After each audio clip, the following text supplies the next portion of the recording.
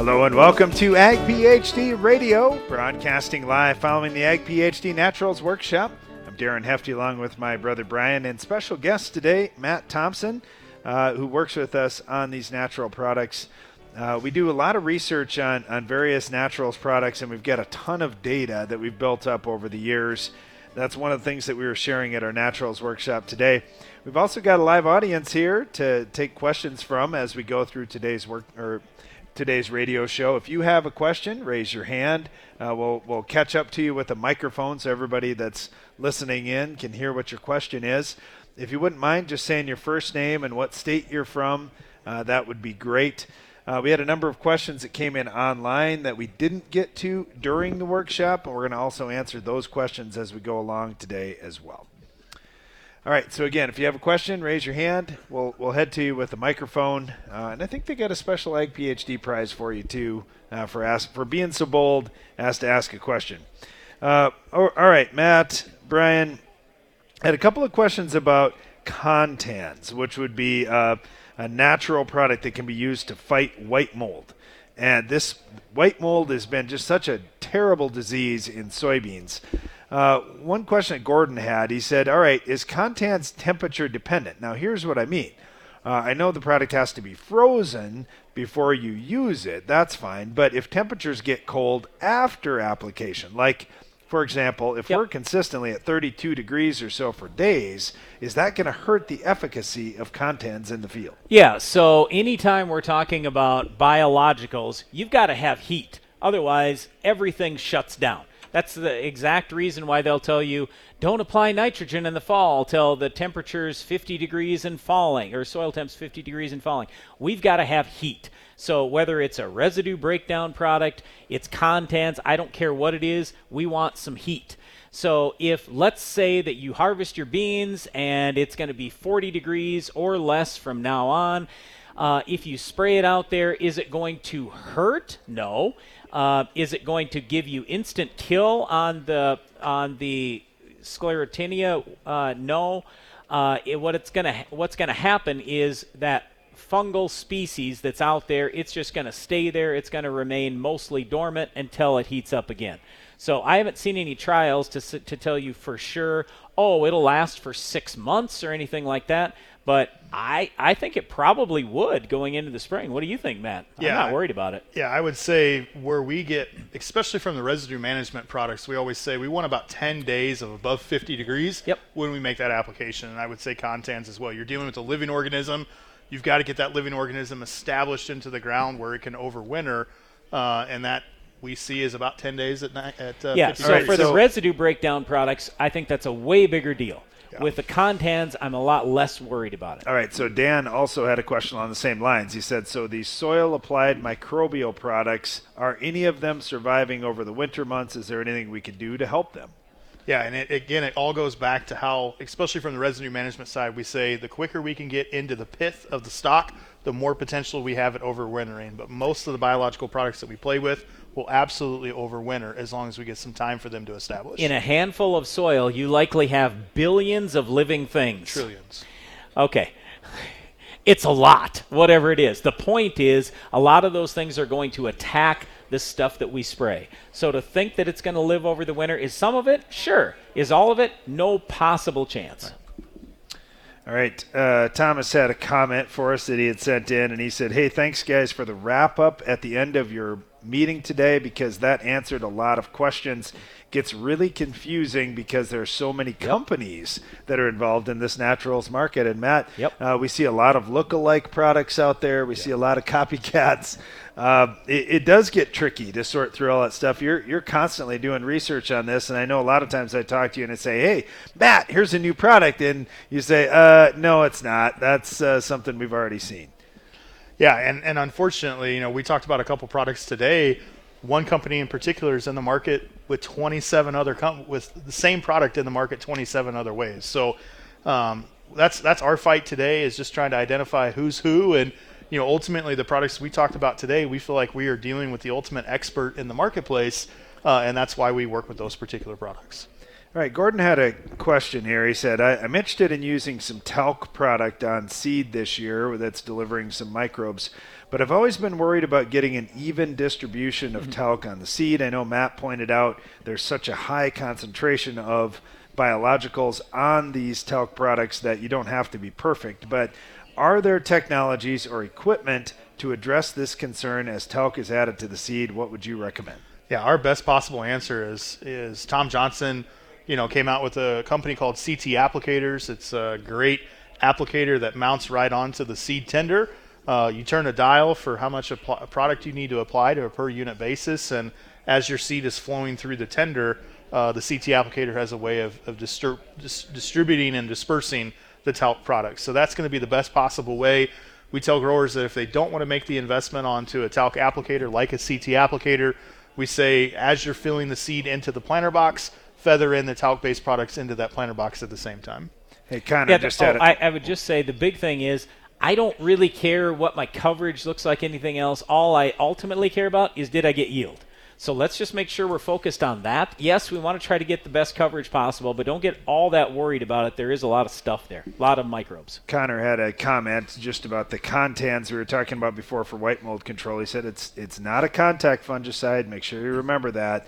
He said the real key for that product to work the best is getting good soil contact so the hyphae colonize and form a network in the top 2 inches and can ultimately find the sclerotia via mobilization.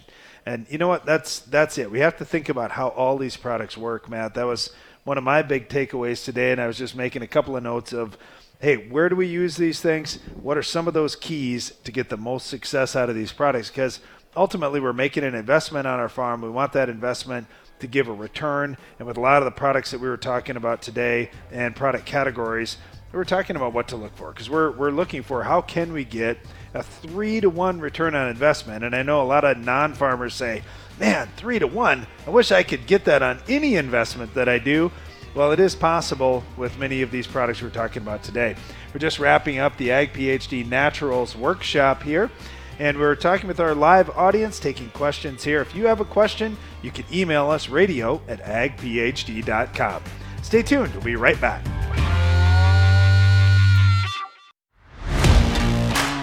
Morton Buildings has served the American farmer for more than 120 years. From manufacturing our own building components to constructing your building, Morton takes pride in being the industry leader in post-frame construction by providing a quality building and exceptional customer service. A Morton is built to last for generations. To get started on your next project, please visit mortonbuildings.com.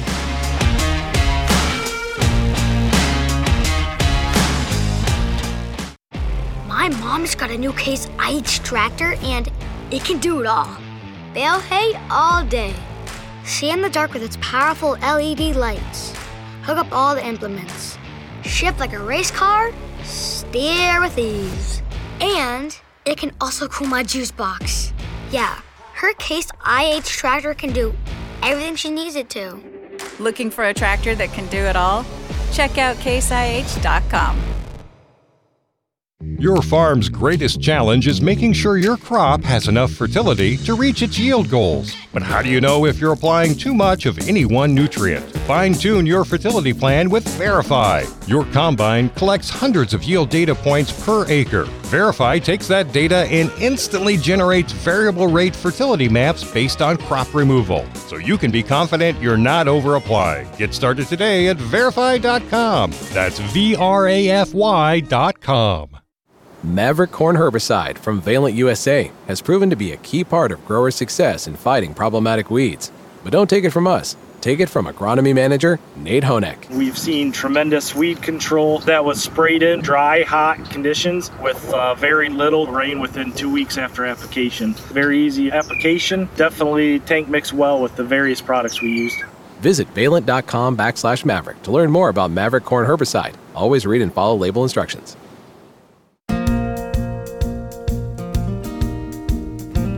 Welcome back. You're listening to Ag PhD Radio. We are broadcasting from the Morton Center at the site of the Ag PhD Field Day. And you know what? The last time we did a meeting here, we were looking out the windows and it was all white and you saw all this snow and you thought, man, there's no way there could be a field day outside here. The snow's gone. It's amazing. We've been way above normal for temperatures, and it's starting to look like April out there, even though it's only February. So won't be too long, and we'll be back for the Ag PhD Field Day. Of course, that's the last Thursday in July. You can find all the details at agphd.com.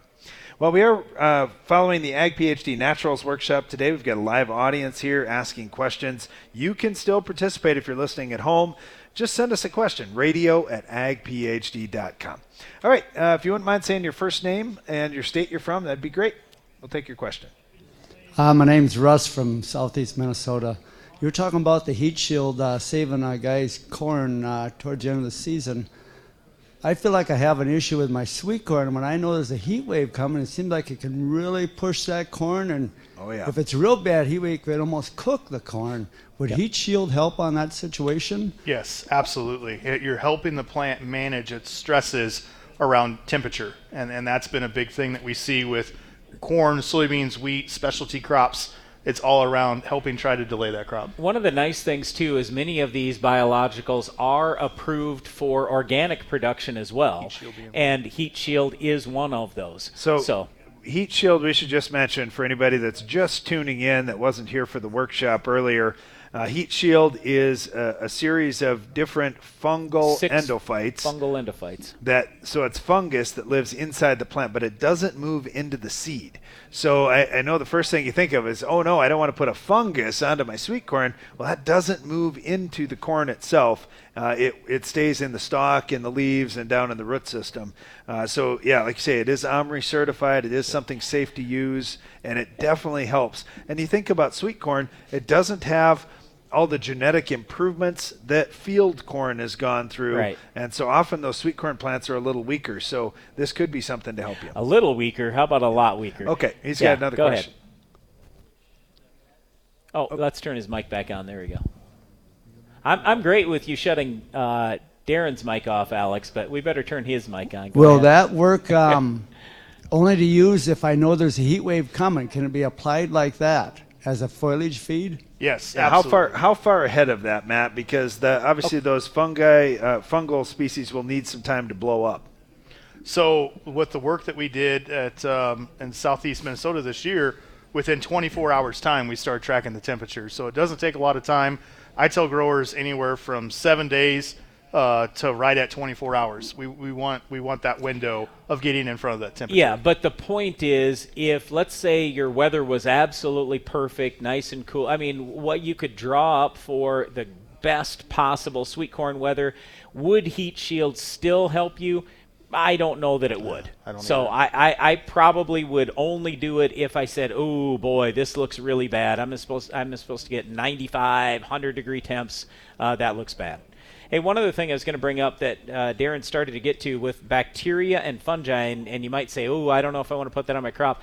There are so many bacteria species and fungal species that actually are beneficial to plants.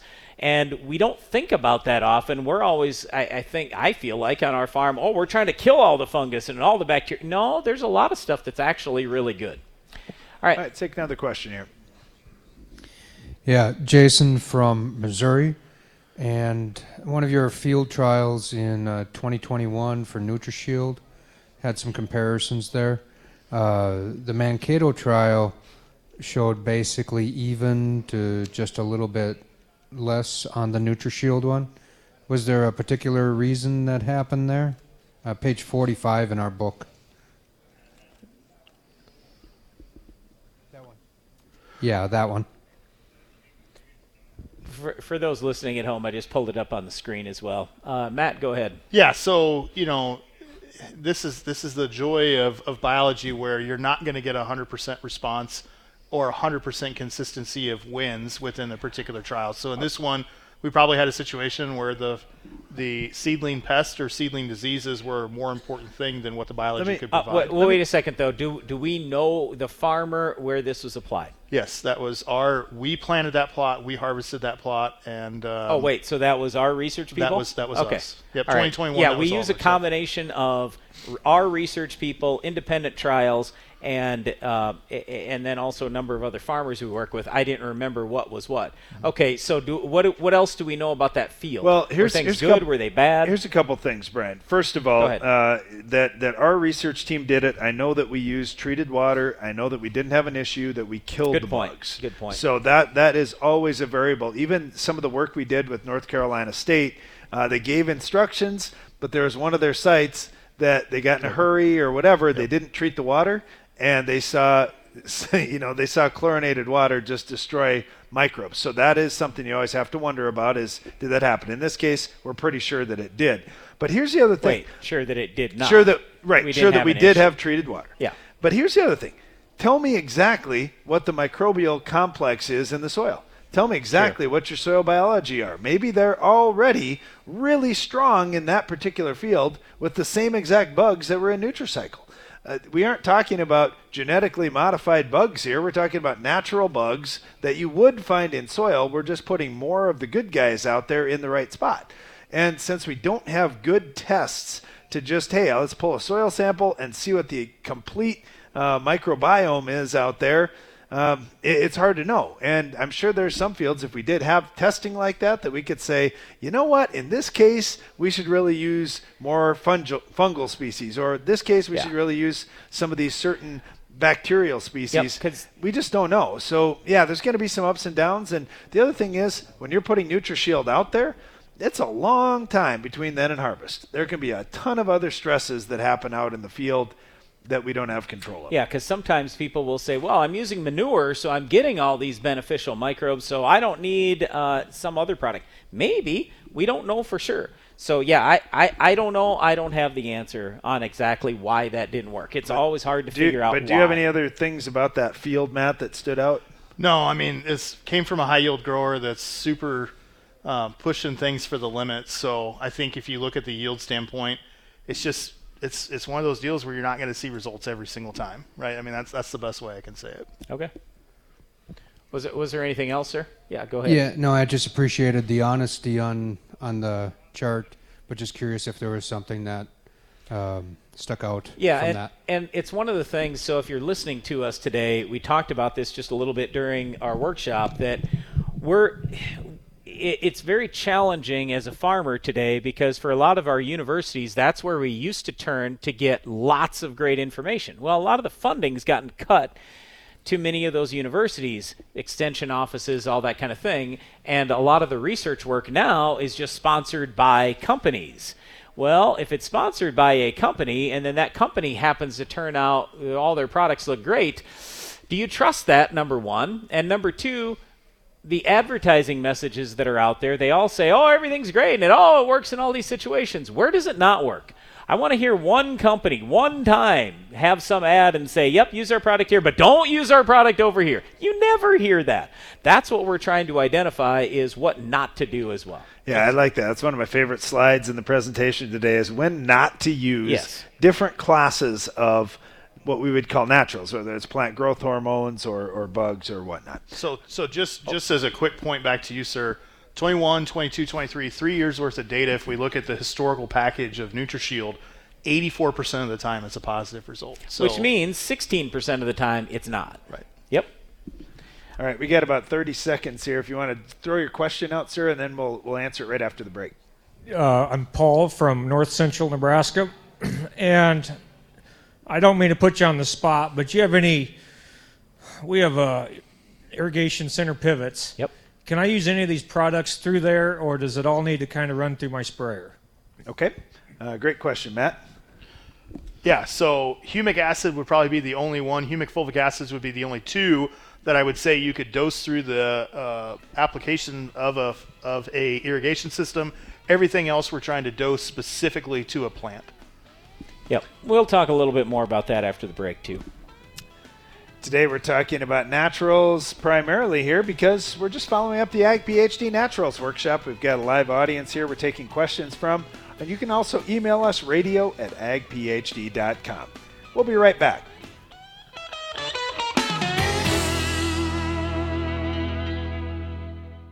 If you look close enough, you can see the hidden potential within your fields. That's why an AgroLiquid nutrition plan starts with the crop and identifies the precise combination of primary nutrients while focusing on the support of secondary and micronutrients. So every nutrient is working in harmony for your crop to reach its full potential, maximizing growth while offering lower use rates. Apply less, expect more? Precisely. Find an AgroLiquid dealer at agroliquid.com.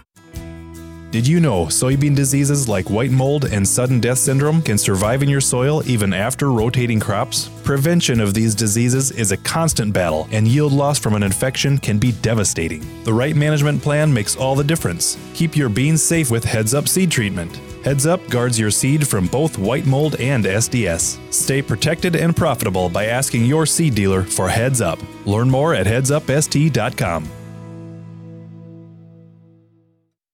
Every season, you're collecting yield data on virtually every acre of your farm. But what good is your data if you never use it? Put it to work with Verify. Verify takes yield data directly from your combine and instantly generates variable rate fertility maps based on crop removal, ensuring your crops get what they need, right where they need it, no matter what equipment you run. Go to Verify.com to find an expert to help you get started. That's VRAFY.com.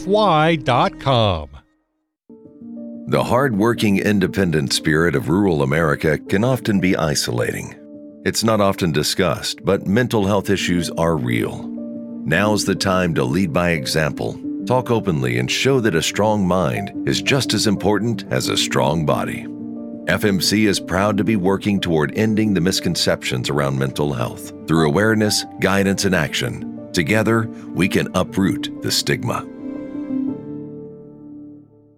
Because the challenges you face are getting bigger every year, BASF is committed to helping with more than boots on the ground. We're committed to boots in the mud, boots on the steps of your truck, your tractor, your combine, the linoleum tiles of your coffee shop, the concrete of your co-op, the gravel in your shed. So we can listen, learn firsthand, help right now to ensure success. BASF, helping you do the biggest job on earth. It's smart to make the right agronomic choices, and it's even smarter to get rewarded for them. With the Bayer Plus Rewards program, you earn cash back on seed, herbicides, and other eligible products. And it keeps getting smarter, because now you can earn an additional 10% bonus when you send your redemption check to your retailer. To learn more, contact your retailer today. Protect your yields and get the most from your land with Bayer Plus Rewards. Visit mybayerplus.com and see program terms and conditions for full details. Welcome back. You're listening to Ag PhD Radio. We're broadcasting from the Morton Center at the Ag PhD Field Day site following the Ag PhD Naturals Workshop. If you're interested in attending any of our workshops, you can always find the details at agphd.com. Tomorrow, we've got the Ag PhD Soybean Workshop. I'm really excited because there's a lot of new things happening in soybeans, quite a few topics to discuss there. You can still sign up if you haven't already to attend or to check in online. You can find all the details again at agphd.com. Hey, right before the break, we had a great question about irrigation water and what can be put in with irrigation water, what can't. And so I think about even the difference between herbicides and insecticides. So I'm a huge believer in if I've got a pivot and I can put insecticide on that way for some bug that is foliar in my crop, I would like to do that. I'm great with that. But when it comes to a herbicide, it doesn't work very well because you can't get enough dose into that plant. And so that's kind of where Matt was going before this. If it's something that we want in the soil like humic acid, fine, no big deal. But if it's something we need in the plant, then that's not going to work very well. Matt, did you have more on that? No, that's exactly what I was going to say. A lot of times, when we're dealing with PGRs or we're dealing with amino acids, we're trying to target parts per million when we get onto that leaf. And when you're talking micronutrients or nitrogen for that matter, it's a little bit different of a story. Yep. It's just too much water for that plant for us to move those particular products. Well, and you mentioned humics, Matt, and I know a lot of folks like to put nitrogen on through the pivot. What a great place to put humic in at the same time. That long chain carbon definitely can help stabilize that nitrogen to some point. I guess it's not a labeled We stabilizer. believe that it can, but we still have no data on proving that, but yes. Yeah. So anyway, lots of good things. Let's take another question here. Gerald from Minnesota. I use hydrogen peroxide in my water. Yep. It's 100 grains hard, and I use Water-Right, won't spray without it. My question for using biologicals, do I need BioPrep in there? It's a well water? Yes, sir. Yeah. No chlorine? No chlorine. Yep. Just hydrogen peroxide. Yeah. You shouldn't need it. Yeah, you shouldn't. No, BioPrep's a one-trick pony. It's a product that we use if we've got a chlorinated water source to turn that chlorine into chloride, which is actually a nutrient that our crops need. So there's no waste or anything like that. There are some other water treatment type systems where you have waste products to deal with, and that's the nice thing about utilizing Water-Right and BioPrep. They tie things up so you can just spray the water out and it's zero issues to Yeah, I mean, the good thing with the BioPrep, you're going to spend just a few cents an acre, so it's no big cost. If you want to try it, you can. Anything. But, I mean, yeah, I don't see any benefit. I don't know why I would do it. We do it on our farm because we have chlorinated water, so I have to, but you don't. Matt, hydrogen peroxide. Have we done any work with hydrogen peroxide? So I had a grower just last week ask me this question before I took off, and they said that being in a hog environment, they're adding hydrogen peroxide in the water to make the water safe for their hogs. And I mean, natural disinfectant, hydrogen peroxide that with was biology. Why I'm asking. So I'd be really cautious about that. That's a question that I've reached out to AST and our water treatment people as well and don't have an answer back yet. Let's put it this way. We're going to do a naturals workshop again next winter. We're going to study that a little bit because, as soon as you mentioned hydrogen peroxide, I'm like, ooh, I don't know. I'm just a little concerned. It doesn't sound bad, Brian. It's H2O2. But it changes things up. There's no doubt about it. So we'll look into that more. And hopefully we'll have an answer before spring even. So if you want to get a hold of us before spring, we should have something for you. All right, sure. Let's take another question over here. Kurt from eastern South Dakota. Did you monitor soil temperature with the use of your in-furrow biologicals at all, and how it might affect its ability? Like any biological in particular? Maybe the end products. Oh, the nitrogen products. Because I asked the pointed question to one of those developers, and they wouldn't give me a straight answer. Because if you have bare soil like we did and it's hot and dry, do we get as good as survivability? And two, are there any rapid tests to see if you did a good job delivering the product to the soil, but do I get colonization? And it's kind of shrouded in mystery. Yeah, so I'll take the question there around rapid tests. There is nothing today in the market. I mean, somebody's going to argue with me about the Haney test, which is just a CO2 burst test. Problem is you're not getting specifically what bacteria or fungi you're putting out there. It's just a broad spectrum of activity in your soil. That's the problem that we see a lot today in this marketplace is testing what's out there and what's not. There are some companies that are doing DNA analysis work that are trying to hone in on doing in-season crop test. But there's nobody in the marketplace today that I would tell you has a standardized test to prove if these things are actually colonizing or not in the field. And that's why we always have to wait until yield at the end of the season, which isn't the perfect answer. Yeah, I doubt that we're going to see any issue with that. I really do, because so far all that we can track it back to in all our research is, did I have enough nitrogen or did I not? If I don't have enough nitrogen, these things are working. So I mean, that the only time they're failing is when we have excess nitrogen in the ground. So I really don't think that's going to be the problem. I really don't. Now, we haven't done enough work on that, but let's face it, we do trial work in a bunch of super dry areas, and we've had a lot of drought throughout the region the last 3 years. So I would assume we would have discovered that by now. So no, now that's not to say maybe we could have gotten more had we had more rain, or maybe we could have gotten more out of it if we would have applied it, if we would have planted and applied it a little later. Maybe. I don't know about that, but I think the things have worked so far as long as we needed the nitrogen. That's the only thing that we can see that, hey, it's either this or that. There we go. All right. I think we're ready. Take next question here. Larry from southern Minnesota. I've been using Decomp for a few years, and I guess my question would be, is adding a humic acid have any influence or advantage to when you say you're using Decomp, using it for residue breakdown? Yes. Okay. In the fall? I put it on spring, and then I incorporate it with a vertical tillage machine, and then a solid seed soybeans. So one of the inert ingredients that's in Decomp is actually humic acid. So the humic acid is actually the backbone that's keeping all the biology from tearing themselves apart. Tell us about your soil just a little bit. High organic matter, low organic matter, what do you have? Medium to high. Okay. So where we tend to see if growers have high levels of residue in the soil and we're trying to speed up the process of breaking them down, we tend to add a little bit of nitrogen back into that equation to try to balance the carbon to nitrogen ratio. Because at the end of the day, if we still don't have that carbon to nitrogen ratio correct, you'll still get breakdown with the biology. It just takes that much more time. When we add nitrogen into that mix, we can help speed that process up. I've been adding sugar and a little nitrogen. Yep. Yeah, and I have no issues with any of that. Another one that we could have a conversation about is sulfur. ATS tends to be a really good tool as well to help break down residue. Anytime when we incorporate sulfate into that mix, we can help speed that process up as well. Okay, thank you. Yep. Thanks. Yeah, and the reason I asked what you're using the Decomp for is when we were showing all the data about nitrogen replacement type products, I just love how Decomp fits in there since it makes a lot more than just nitrogen more available. So I think you're on the right track. I think in my mind, I guess for my acres, that's the product that I want to run with. All right, take another question back here. Hey there, Brandon from Minnesota. So I just have a question.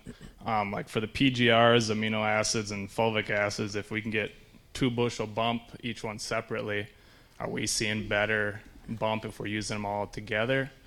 Or do you recommend them together? Or That's kind of a loaded question. So we get benefits, like for instance, when we look at Alpha Complete, for instance, where we run a fulvic and an amino together in furrow, we like that. We like that combination.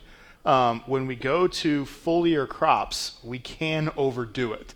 I put a note in there about when not to use products at the last slide. One of them would be if I'm in a hot, dry environment, I don't want to add an amino acid with a PGR and make that timing, because I'm basically putting that plant on a treadmill. All right, we'll dive into this question just a little bit more. There are so many questions around these natural products that are out on the market today. If you have a question, you can always send it in to us, radio@agphd.com. We'll be right back after this. Are you ready for better efficiency, more productivity, higher yields? Then you're ready for John Deere Precision Technology, which starts with 3 core pieces. First, a G5 display gives fast views of your work and a window to future technology. A Starfire receiver gives you sub-inch repeatable accuracy without an RTK base station. And a JD-Link modem gives you a live view of your entire operation. Get precise and talk with your John Deere dealer or visit johndeere.com/basic. Effortlessly manage your farm fertility with Verify. Verify takes yield data directly from your combine and instantly generates variable rate fertility maps based on your nutritional goals. Whether it's building soil, balancing nutrition, or maintaining fertility. And with full integration with John Deere Operations Center, Verify can send recommendations directly to application equipment, no matter the color.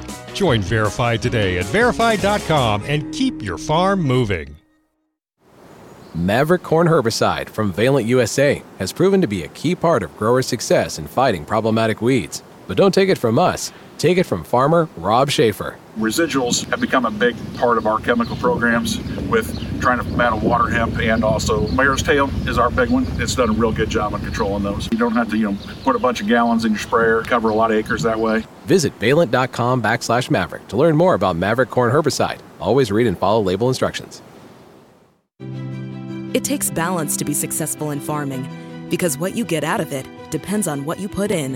And Corteva Agriscience gets that. Introducing Utrisha N Nutrient Efficiency Optimizer, a biological product that naturally captures nitrogen from the air. It's a sustainable way to add balance to your traditional nitrogen methods and maximize your yield potential. Embrace a balanced approach to nitrogen management this season by visiting Corteva.us.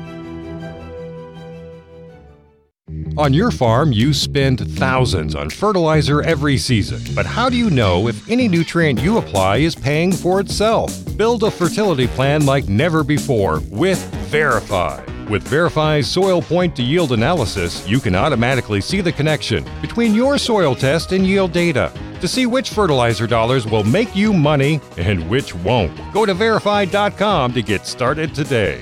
That's VRAFY.com. Control the toughest weeds with overlapping residuals. Lock in the longest-lasting control for your soybean fields. A pre-emergence application of an Authority brand herbicide plus a post-application of Anthem Max herbicide establishes the overlapping residual control key to safeguarding your soybean seasons. This pairing is a heavy-duty, economical strategy against Palmer amaranth, water hemp, kochia, and more. Visit your FMC retailer or lockin.ag.fmc.com today. Always read and follow all label directions.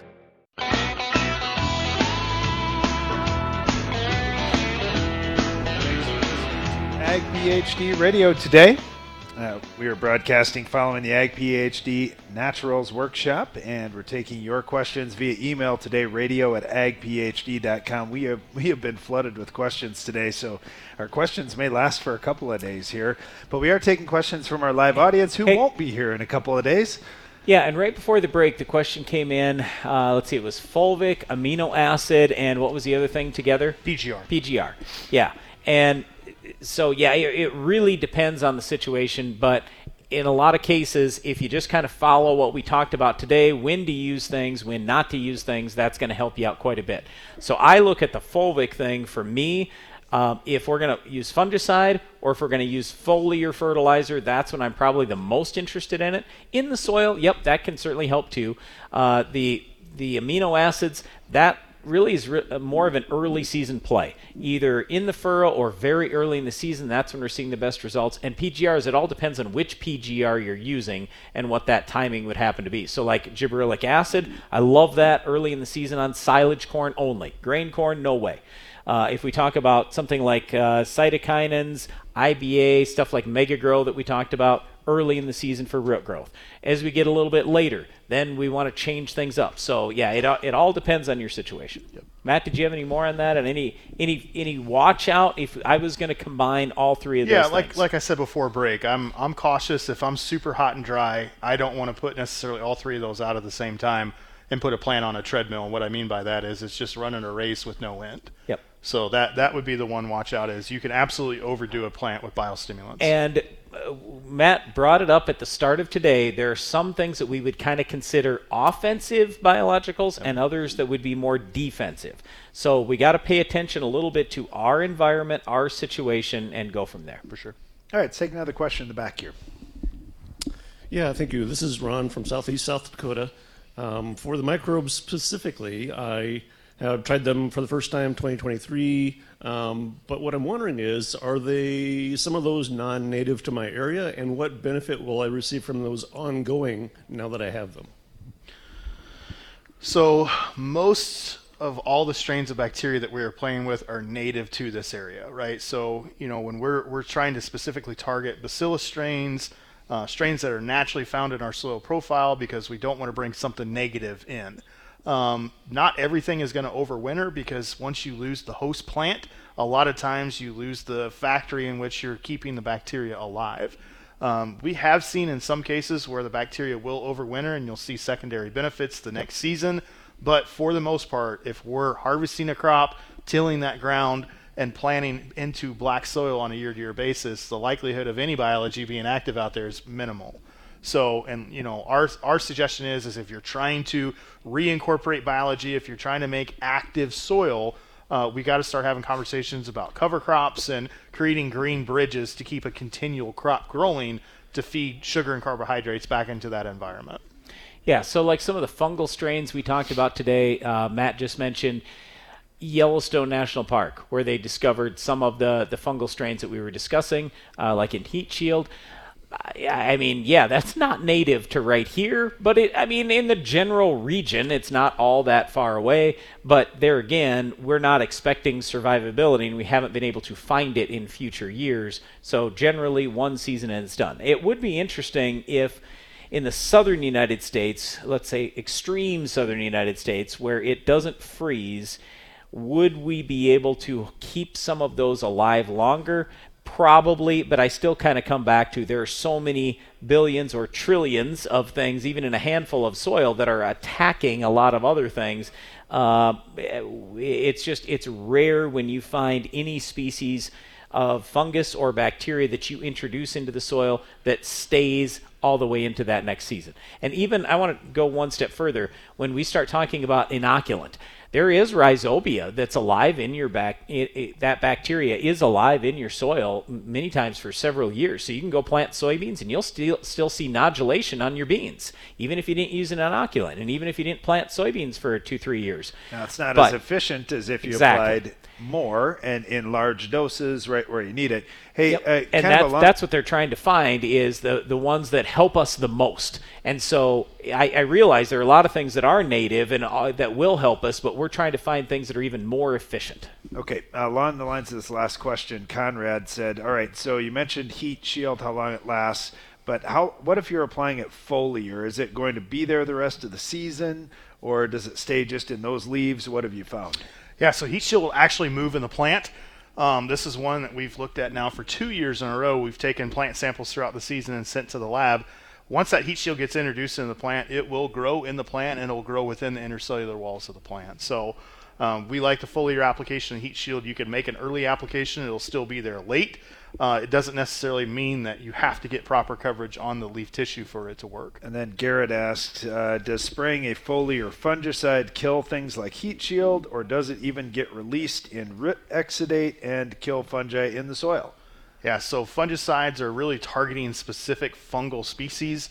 When it comes to heat shield, we've not found a fungicide via seed treatment or foliar fungicide that's going to affect heat shield. And that's something that we're always looking at. Yeah, and a lot of people worry that, I'm going to spray a fungicide out on my field and it's going to kill all the beneficial fungus in my soil. Well, if that was true, we wouldn't have a lot of yield. We'd have negative consequences, and we don't seem to. And I don't care if we're talking no-till, strip-till, conventional till, whatever. Lots of beneficials, not a lot of beneficials in the soil. We aren't seeing a lot of negative stuff. So again, I'd say many of these fungicides are pretty specific to which fungal species they kill. All right, we're ready for our next question here. Yeah, hi. My name is Phil Hauser. I'm from north central Iowa, and I guess I have a question back on the decomp product. First of all, we're into no-till now. Can that be used or can that be applied in the fall? Would that help with some of the residue issues in the spring that we fight once in a while? And then the second part of that question is, does that affect the nutrient value of the stover that is being decomposed at all? So question number one, can we apply it in the fall? Absolutely. I tell growers that the quicker they can chase a combine out of the field, the more activity they're going to get breaking residue down. So, we think about harvesting crops at 20 to 22%. You've still got some green mass out there. There's a lot of available sugars and starches in that stock as it's breaking down. The quicker that I can get biology established with that, the faster that residue breakdown will happen. We will tell growers that if you can apply early fall, you will see some results by spring, where if you're running a no-till culture through the field, that residue will still be there, but it'll completely disintegrate once that piece of metal will hit it. Your question around stover and fertility values, as the residue breaks down, you're absolutely going to cycle those nutrients back into your soil profile. So you're trying to release the nutrients from the residue. That residue release is going to help get those nutrients back into the profile. That's absolutely what we're trying to do with decomp. Yeah, and exactly how many nutrients are in the residue, I mean, it can vary an awful lot. But, I mean, there's a lot of potassium, and then there is going to be some little bit of nitrogen, definitely phosphorus and some other nutrients. Potassium is always number one, though. Now up on the screen for anybody that's here, I just put up there the check versus a pint rate versus a quart rate. There are a lot of different residue breakdown products that are out there, and we just encourage you at least think about that. But the other side of it is a lot of people, and we mentioned this earlier, talk about nitrogen, sulfur, things like that. So if, let's say, I get late in the season and I've got almost excess nitrogen in my plant. I test my plants and I go, wow, I had a lot more nitrogen than I needed. Then I'm not adding more nitrogen. Right. So but nitrogen absolutely is going to help, because if you look at that corn stalk there, in a lot of cases they'll say it's about 60-to-1 carbon to nitrogen ratio. That's going to tie up nitrogen, at least in the short term. So that's the reason why we often say, hey, if it's continuous corn, throw an extra 50 pounds of nitrogen out there or something like that. But again, if let's say you are going to be corn on corn and you just ended up with too much nitrogen out there, you're still going to get that breakdown. You don't need to throw more out there. That'll help with this whole thing. But yeah, heat really makes a lot of difference. So the quicker you can get it on there, the better result you're going to end up with. Yeah, if we have ideal growing conditions, that's really good for these soil microbes. If you have extreme drought or if you have flooding, those kinds of things, of course, are not great for survival out in the field. Yeah, but when you're spraying it on residue, then I don't worry so much about drought or anything else, because in that residue there is moisture. There might not be in the soil, but there is moisture in that plant. So I think you're going to be fine in that case. If it was something I needed in the soil, then it might be a little bit different. Talking about natural products on today's program. Stay tuned. We'll be right back after this.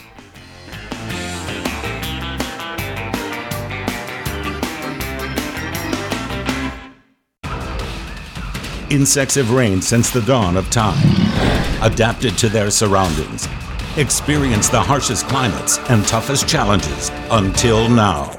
With 2 modes of action, Ridgeback insecticide delivers one devastating outcome for soybean aphids: extinction from your fields. They may have lived through it all, but they won't survive this. End soybean aphids reign at ridgeback.corteva.us. Higher yield potential starts with the season-long systemic disease protection of Xyway brand fungicides from FMC. Xyway brand fungicides protect corn crops from key foliar diseases and support physiological benefits that help develop healthier, higher-yielding corn for a difference you'll appreciate at harvest. Visit your FMC retailer for an at-plant advantage. Always read and follow all label directions. Your farm data platform might let you manage your fertilizer plan by helping you set sample points, determine management zones, or create fertilizer recommendations. With Verify, you can do all that. But what Verify does that no one else can is take yield data straight from your combine, correlate this info to soil test points, and immediately generate variable rate fertilizer maps based on your nutritional goals. Whether you want to build soil levels, balance your field for uniform nutrition, or maintain fertility levels by simply applying what you removed at harvest. And with full integration with John Deere Operations Center, Verify can send recommendations directly to application equipment, no matter the color. Sign up for your Verify account today at verify.com and keep your farm moving. That's VRAFY.com. For the smallest investment with the biggest impact on yield, upgrade your planter with Germinator closing wheels from Farm Shop MFG. To see how we stack up against the competition at a fraction of the cost, call us at 712-520-6051. Get more durability for less downtime with Soil Warrior Strip Tillage from Environmental Tillage Systems. Improve fertilizer efficiency and reduce passes and fuel usage. Now that's ROI. Learn more about ETS at soilwarrior.com. It's smart to make the right agronomic choices, and it's even smarter to get rewarded for them. With the Bayer Plus Rewards program, you earn cash back on seed, herbicides, and other eligible products. And it keeps getting smarter, because now you can earn an additional 10% bonus when you send your redemption check to your retailer. To learn more, contact your retailer today. Protect your yields and get the most from your land with Bayer Plus Rewards. Visit mybayerplus.com and see program terms and conditions for full details.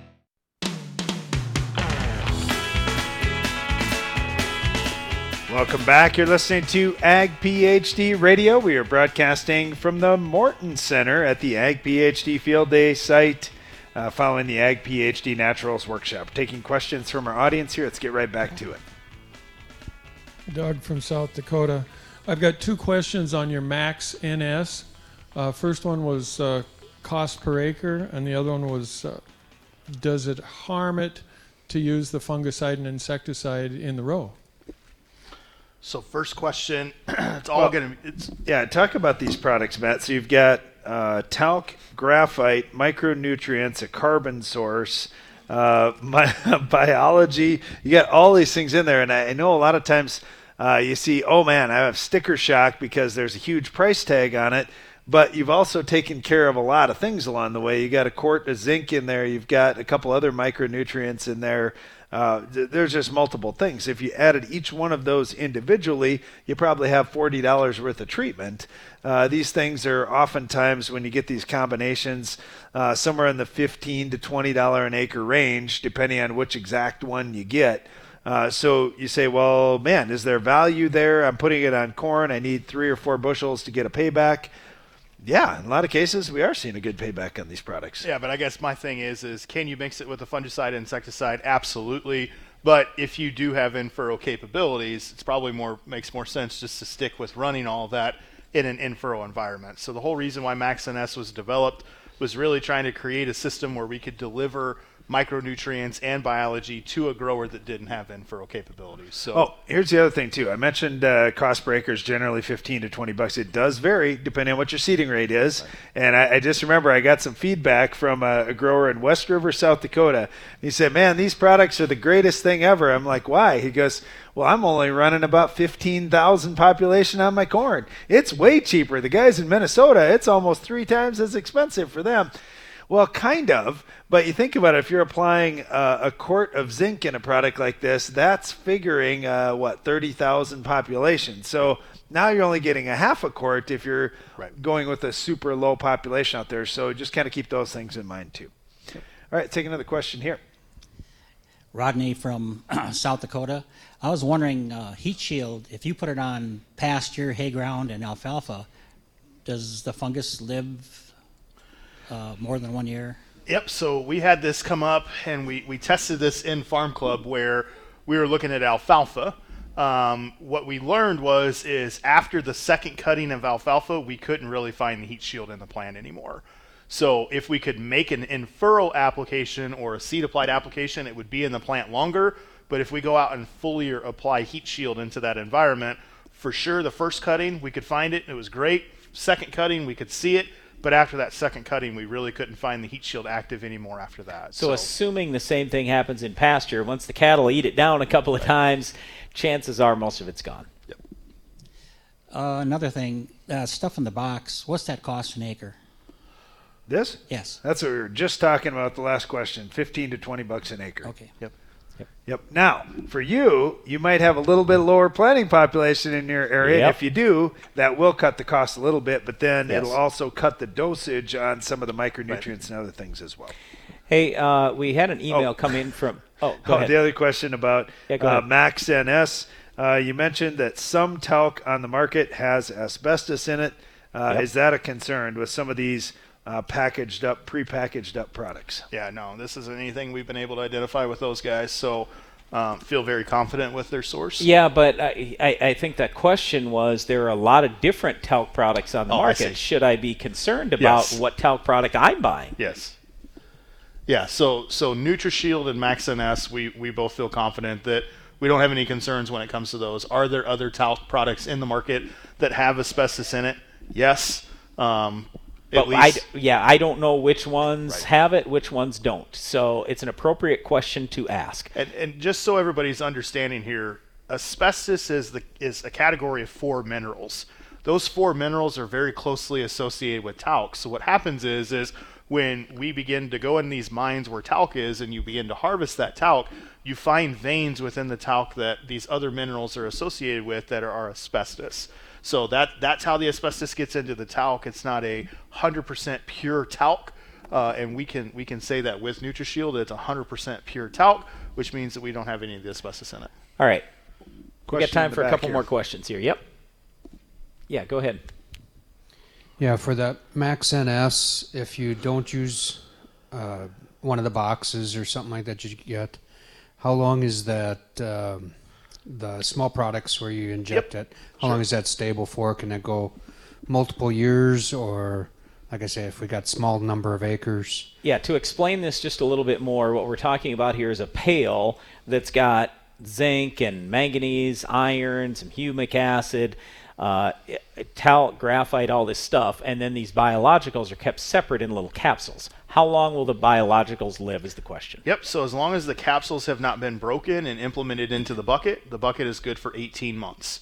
Once you break the buttons and incorporate the biology into the bucket becomes good for 7 days. So that's the separation of keeping the biology separate from that mix is once you incorporate the biology into the bucket, you have 7 days before you need to get it on the seed. Before the biology starts to die. Yep. How many units does the box Yep. serve? So one pail is about 6 pounds in total product. That will treat 50 units of corn. All right, we have another question over here. Red L from South Dakota. You talked about ethylene, or you didn't talk about ethylene reduction. Stollers has some products that do that. Do any of the things that you've talked about, do they do ethylene reduction, or is it a different mode of action? So the one that we've been able to identify in the market that probably does best when it comes to ethylene reduction in a plant is a Strobe. Yep. So a strobilurin fungicide. That's usually what we talk about. And quite frankly, you could go buy a generic Quadris that's a strobilurin and use a half rate, and it'd probably cost you, $3 or something like that. So rather than buying some biological to try to do the same thing, we found the strobilurins do an excellent job of that. So I'll give you an example of that real quick. The number one complaint we usually get from farmers who spray soybeans with a fungicide is they say, well, my stems are green now in the fall. Well, why did that happen? Because ethylene is reduced when you use a strobilurin fungicide. And ethylene basically tells the plant to finish. So you're keeping the plant alive a little bit longer, which sounds like a good thing, but if you're concerned about ethylene being reduced and having green stems, I always tell guys, well, use other fungicides other than the strobilurin family. Use an SDHI, use a Trizol, use some other family. But anyway, that's what we would usually talk about for ethylene. If you want to do that, that's the simplest, easiest, cheapest way to do it. All right, got roughly 3 minutes of the show left. I'm going to give you some rapid-fire questions, Brian and Matt. Is Megagrow safe to use with starter fertilizer in furrow? Yes. Okay. Is there any possibility to enhance nitrogen-fixing bacteria by adding sugar or another carbon source? That's a long-winded question. Here's the hesitation. Possibly. Here's the hesitation I have with sugar, especially in furrow. Had this conversation yesterday. When you feed sugar in furrow to a situation of biology, you don't know if you're feeding the beneficial biology or you're feeding the pathogens that's in the soil profile. And that's my hesitation with sugar with biology. Extricate. We talked about Extricate freeing up calcium in the soil. Then we talked about NutriCharge to protect phosphorus from calcium. Which should I use when? That's from Bruce in Minnesota. If your base saturation of calcium is over 73 or 74%, Extricate has been a really good product for us. If you've got situations where you're running phosphorus in furrow in a 1034-0 or 624-6, you could very easily add NutriCharge into that mix to help protect that phosphorus. Okay, Bruce has got low organic matter, low CEC soils, wondering what level of humic acid should you be applying, or if you're using a product like Max NS, does that carry enough of this carbon source or humic to supply the needs? Yeah, so you're absolutely going to get benefit in that situation, but if you're in a low CEC, low organic matter situation, you really need lots of pounds of dry humic to help fix that problem. You're trying to reincorporate organic matter into that environment. You need lots of pounds as opposed to liquid or even a small dose that's in this bucket. All right, and Thomas says, question on molasses in post sprays. Can that be used as a sticker for herbicides and foliar sprays? Absolutely. Yeah, there's a lot of different uses for sugar-type products out there, and a lot of them get used in those foliar-type apps. Phil was wondering about, is there anything that will feed all the soil biology already in the soil? Would humics or fulvics do the job? And if so, are there higher quality fulvics just like there's higher quality humics?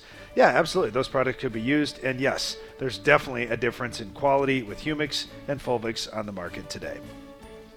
Well, thanks for all those questions, and thanks to everyone who attended our Ag PhD Naturals workshop today. Be sure to tune in to Ag PhD Radio each weekday. Thank you so much. All right, thanks, everybody.